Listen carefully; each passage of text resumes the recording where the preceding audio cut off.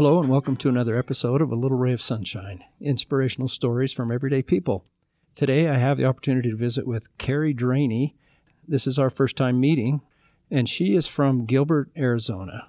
Welcome, Kerry. Thank you. So Kerry, I'll just begin by throwing it out there. Tell us about your story. Where does your story begin? Yeah, so my story probably begins back around 2005 when I went through a divorce. And at that point, I became a single parent. A lot transitioned, of course, in my life. I was working as a music therapist at the time. I had my own company, was really doing okay. And then from there, things started to change with my work and, of course, adjusting to being a single parent, and started to being really intentional with some of my decisions in life. Also, just life experience kind of guided me. And now, 18 years later, here I am. And I'm a social worker now and have learned a lot about myself, a lot about other people, a lot about my relationship with God. Oh, I'm sure. So, Kerry, going back to the point when you found yourself being a single mother, what was the biggest adjustment that you feel like you had to make? I'm assuming you had more than one child at the time, or? I did. I had 3 daughters at the time. Okay. So what was the biggest adjustment for you, all of a sudden realizing I'm now a single parent? Yeah.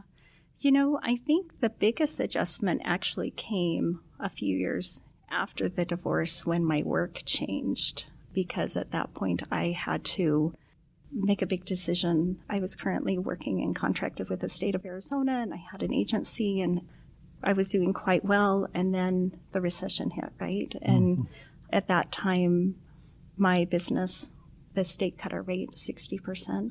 And at that point, then lots of my therapists left, and I ended up making the decision to go back to graduate school as a social worker. So that was a huge adjustment, because after the divorce, I really, I had already been working, was maintaining quite well as far as financially and emotionally. To be honest, I was doing really well. And then I finally began to understand, and I worked in my home at that time. So then just all the adjustments of working outside of the home, I started to understand better what single parents go through right after a divorce. I think I was just hitting it about 5 years later. I see. So what did you learn about yourself within those first 5 years? That's a really powerful question, because I learned so much about myself, to the point now where I look back and I think I am such a better and different person, that although divorce is what nobody wants to go through, I can honestly say that I am grateful for the experience of learning about myself through that. So one thing I really learned was that I can do hard things, I never really expected some of the things that came up and just the different things I had to deal with. I learned that my relationship with God was very individual. And during the time of my divorce, it's really interesting, but I probably did my divorce differently than a lot of people do. When I filed for divorce, during that time, I was wondering if maybe things would work out and end up, settling. So I didn't share with anyone that I was divorcing, except for a couple very close people, for the reason that if things did work out, I didn't want anyone to know anything they don't need to, right? Yeah, makes sense. But also because I felt I was quite vulnerable at that time, and I didn't want to be swayed by anyone else. And so I really kept that to myself, and it was really between me and God. And so through that experience, then I really increased my relationship with God and my Savior, and that to me was very powerful, and that was a very special time. And I recognize too now, after talking to a lot of other single parents, during that time, if people choose to be better and not bitter, which is huge. I like that. Yeah, that is huge. That you can really come to know yourself. And if you are, a person, a believer, I guess you could say, right? That you have that opportunity too to draw closer to Him. As I've talked to other people, they've said they also felt, that whole poem of one set of footprints, right? Yeah. Like just feeling that God really carries you through. And it was very noticeable when that ended, when that intense carrying, You actually noticed it at that time. Yeah, then I felt like he said, was just allowing me then to take it. He knew I had the confidence in myself. He knew I could do that. He just knew things were going to be okay. And at that point, I could move forward. Having children going through that, how did you manage dealing with their emotions and also trying to keep the family together and working? Mm-hmm. How did you manage that? Yeah, that was a lot. I think one of the hardest things to do is being a working parent, a working single parent, especially because there is so much to manage. You've got your kids and emotions, and you never feel that you're enough in either capacity.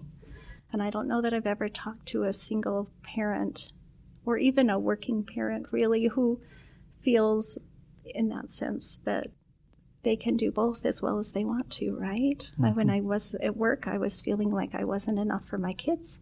And when I was with my kids, I was worried about getting behind in work oftentimes, right? So when you ask about what I've learned about myself, that brings me to that point of the ability to be emotionally present. And in that, I've also done a lot of work. I actually teach a class on mindfulness now, because I had learned about that when I was getting my social work degree. And I really believe that acceptance and that ability to be present in the moment is so vital. And I wasn't able to do that very well as a parent for a long time. And so I've learned the importance of that and implementing that in my own life. Sure. And having so much on your plate and being dropped into a new world, so to speak, you had to kind of build the airplane while you were flying it. You'd never been in that situation before, right? I mean, I can understand when you were just talking about, I'm not good enough here, I'm not good enough there, that lack of confidence in yourself. That might have been the very time that God was carrying you. That might have been that very time when you only saw his footprints, right, to get you through that. How many years ago has it been? 18. So 18 years now you've been doing this, and you have mentioned some of the things you've learned about yourself. Where do you see yourself going forward now? Yeah. I have to say, I just turned 50. Oh, no, ago. not the 50. I know, right? Oh, no, you're a baby. And people always said, the 50s are the best, is what I've been told, right? And so I always made it a goal by the time I was 50, I wanted to figure myself out. So actually, I finally had the guts this past year to make a huge decision in my career. I started working. My goal has always been to be a licensed therapist, a clinical social worker. And so I've taken that leap of faith. And so I'm in the process of becoming such. And as far as me personally, I'm now an empty nester, which has allowed me a lot of time to heal, right, over the past year. And that has also given me a lot of strength then for me to be able to move forward and to get myself to where I need to be. So emotionally, I feel like I'm in a place of acceptance. Although I will share that was a huge transition for me to become an empty nester, because all of a sudden I had so much time, and yet all my kids were gone.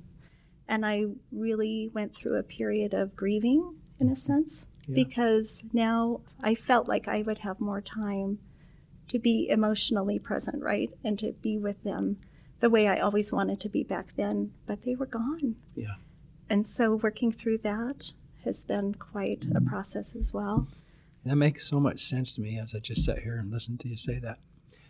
Your kids are gone, and you want to be able to, you didn't have that when they were growing up. You know, you had to work. And it is I can see how grieving would be appropriate in that. I'm in that same stage. My wife and I, we're empty nesters. And, there are times where you just want to pick up the phone and you just want to have a great visit, and they're busy with the kids and they're doing their thing. And it's like, dang, But I like that you said that, because it does give us a sense of, all right, we can adapt. We can make those adjustments, right? And I think you are. Yes. From what I'm listening to. Yeah. Have you ever, in your career as a social worker, worked with an individual who's gone through something similar as you? And I'd be curious to know, what do you tell them? Yeah. What kind of advice do you give them? I have. And that is probably one of the populations I most enjoy working with, is empowering women, really, is what that comes down to, in the sense, if I work with other single moms. But A friend of mine, when I divorced, gave me the best advice. What's that? And that is, if you're okay, they're okay. And so the first thing I did when I divorced was worked on myself, got myself professional help if I needed that, asked a lot of questions, read a lot of books, did whatever I needed to do to get myself so I was okay, so I would have that to give them. And so I think that's a huge piece of what I share with, those parents who are going through that as well. Yeah, and you talk about empowerment. What areas do you feel like women who have gone through this need the most empowerment? What is it that they can hold on to? Yeah, I think self-confidence. There you go. Yeah, and feeling like they're enough. Mm-hmm. Yeah. And it took you how long to feel like you were enough? Way too long. Yeah. But you did it, though. I guess time is irrelevant. The fact that you continued to work on it and continued to improve, is there a cap on it? I don't think so. I mean, we're all a work in progress. We are every day, right? Yeah. And every day changes. We step backwards and then we go forwards, and absolutely. Yeah. So I can imagine that you've been on that side, and so I can imagine that your information, your support, encouragement, your words of wisdom are probably very helpful for these women who need that. Yeah, I want to hope so. Yeah. Do you see yourself continuing on in this capacity? I do. Mm-hmm. Yeah, I feel like I've landed. I've done a lot of different work through my life, and I feel like I've landed where I want to be and where I want to grow. So let's pretend for a second you're the therapist and you're also you, okay? Mm-hmm. You're Kerry. What does the therapist in you advise Kerry to do? I would say take what I've learned and keep it in my back pocket. Okay. And keep it available to pull out when I need to. Mm-hmm. Is that empowering for you in a way, too, to be able to take your experiences that you had and help other people through them? Isn't that empowering? Very. Yeah. Yeah, right? Anytime we go through something hard, if we can find purpose and meaning in it, right? Especially if we can share it with someone else or build them with our knowledge and our learning, it kind of makes it like it was worth it a little bit more, right? Mm-hmm. Oh, okay. Yeah. Yes, and that's probably why I choose the profession, that I have. Yeah, I want to empower other people and help other people and support them. No, I think that's amazing. You sought professional help. I think anybody, it doesn't matter what walk of life you are, you could be a social worker and need to get therapy. Yeah, so what? You could be an engineer and need that. I feel like the help is out there. Sometimes we just need to have that confidence that, okay, I'm just going to give myself up and say, hey, I need help. I can't do it by myself. Yes, absolutely. Did you get to that point then? You just had to realize that, hey, I can't do this alone. Yeah. And that had to have been, I don't know, a little bit empowering in and of itself to know that I'm still okay. Mm-hmm. I need help, but help is out there. Yes, it really is. And I think we need to remember that. We need to be vulnerable and willing to seek that out. I like that word, even though it's hard, but being vulnerable means you're willing to change. Yeah. In my mind. Yes. Yeah. And if you're not willing to be vulnerable, then you're basically saying without saying it, I don't need help. Mm-hmm. And I think being willing to see what you need to see, because sometimes we don't want to see what we need to, or what reality is, right? It's really easy to live in denial. It's really easy to just pretend that it's not happening or that, and make up those stories, but that gets us into a really negative space. It does. I tell people denial is not just a river in Egypt. It's a real thing. Yes, right. What did you see when you had to see? Yeah. Can you remember that? What did you see when you were forced to see? Mm-hmm.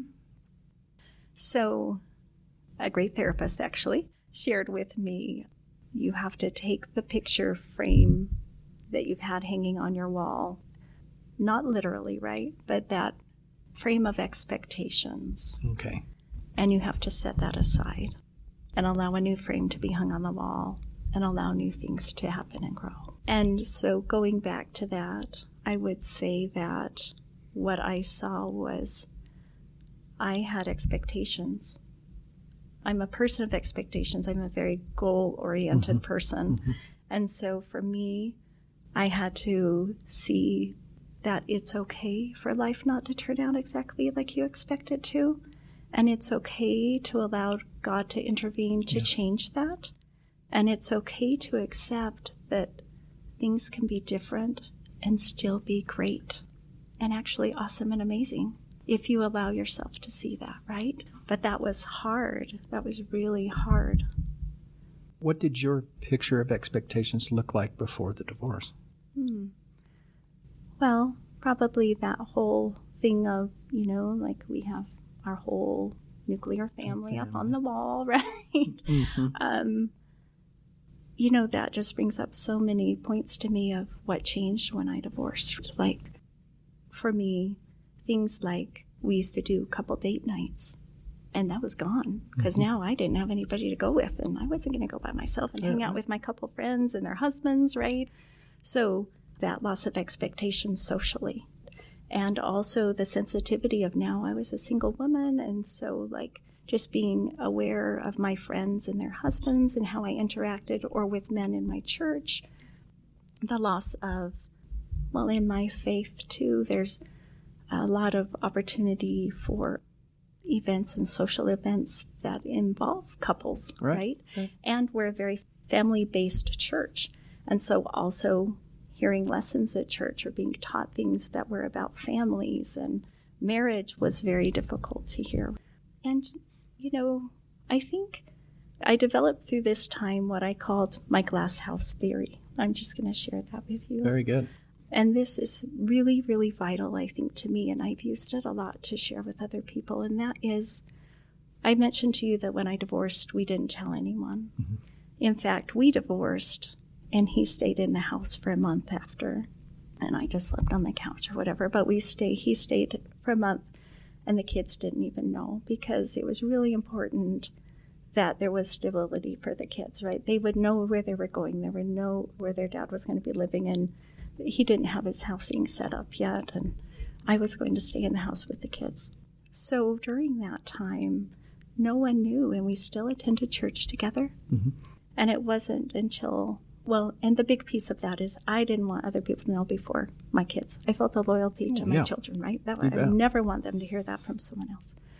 So what that meant was that when we did tell people, that it was quite a shock, as you can imagine. We'd been going to church for a month, and then when I would mention, we've already separated and we're living in different spaces.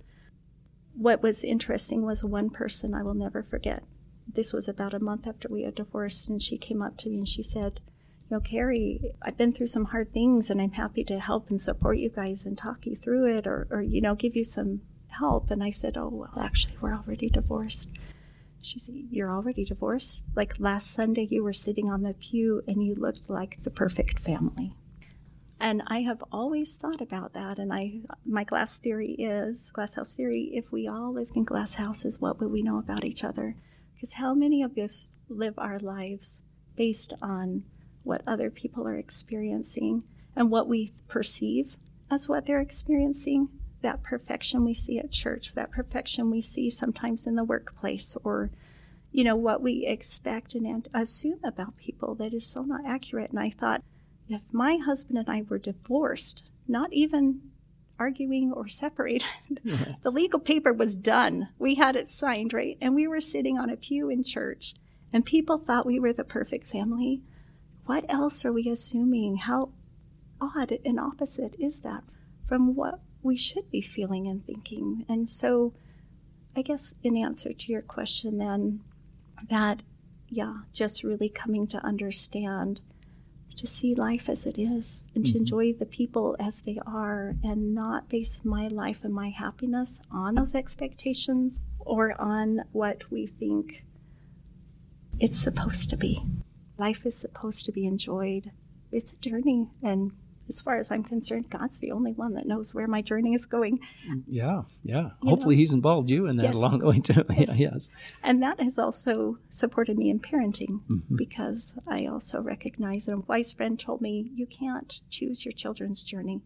No. And so allowing my kids to have their journey, regardless of if it's what I agree with or not, I'm better because of my journey, and I can't take that away from anyone else. All right. I wish that was easy to Yeah. do, Oh, for sure. That's a process, but it sounds like you've nailed it. It is a work in progress every day, right? Because every day is different. I think so.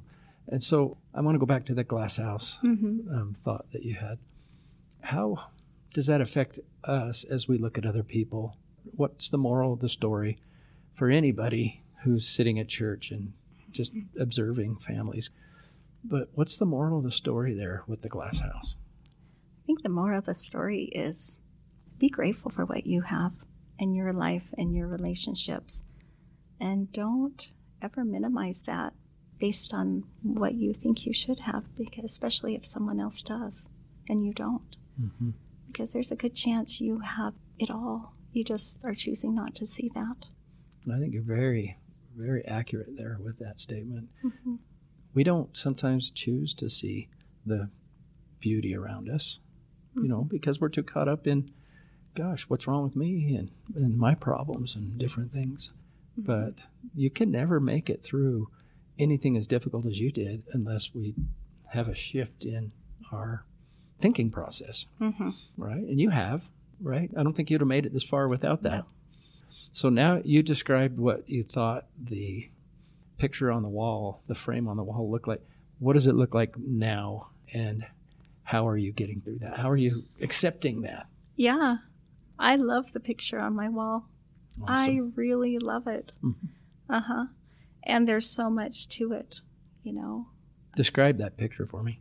Yeah, as I'm talking, I'm trying to picture what it is. I mean, of course, our family photo looks very different than it would have.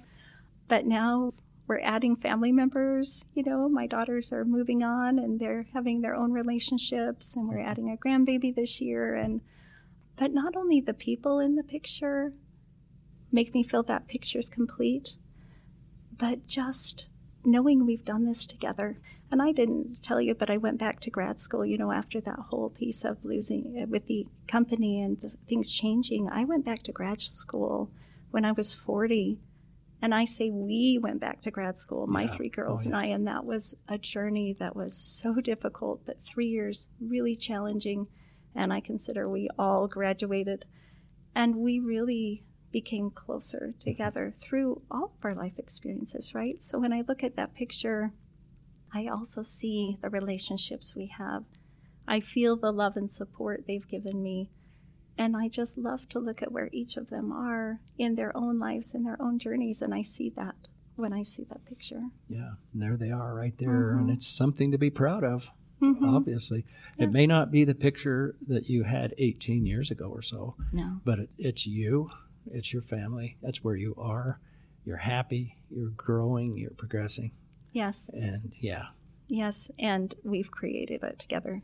And it's imperfect. Mm-hmm. And that's okay, that's too. That's the beauty of it, though, isn't it? Right? Because it allows for space to grow and stretch, right? Yeah, I love that.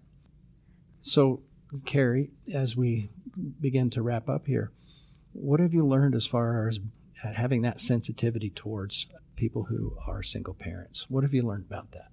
Yeah. Life is so different, when you're a single parent. Someone once said it takes a village to raise a child. Right.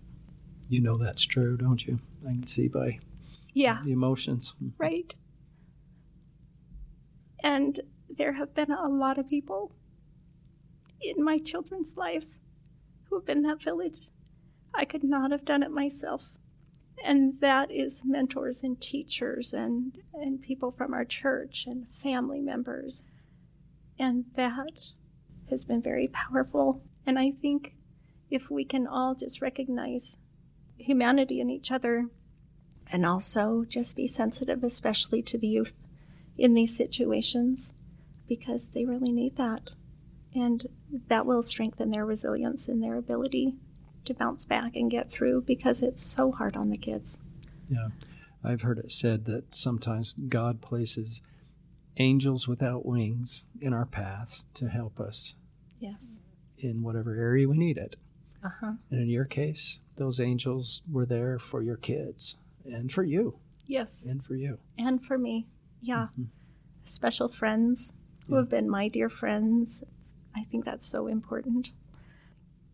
Well, Kerry, you've been very enlightening on the topic of, well, several topics, divorce and being a single parent. And I feel like what you've gone through will help somebody who might be struggling right now, who happens to come across this episode of this podcast.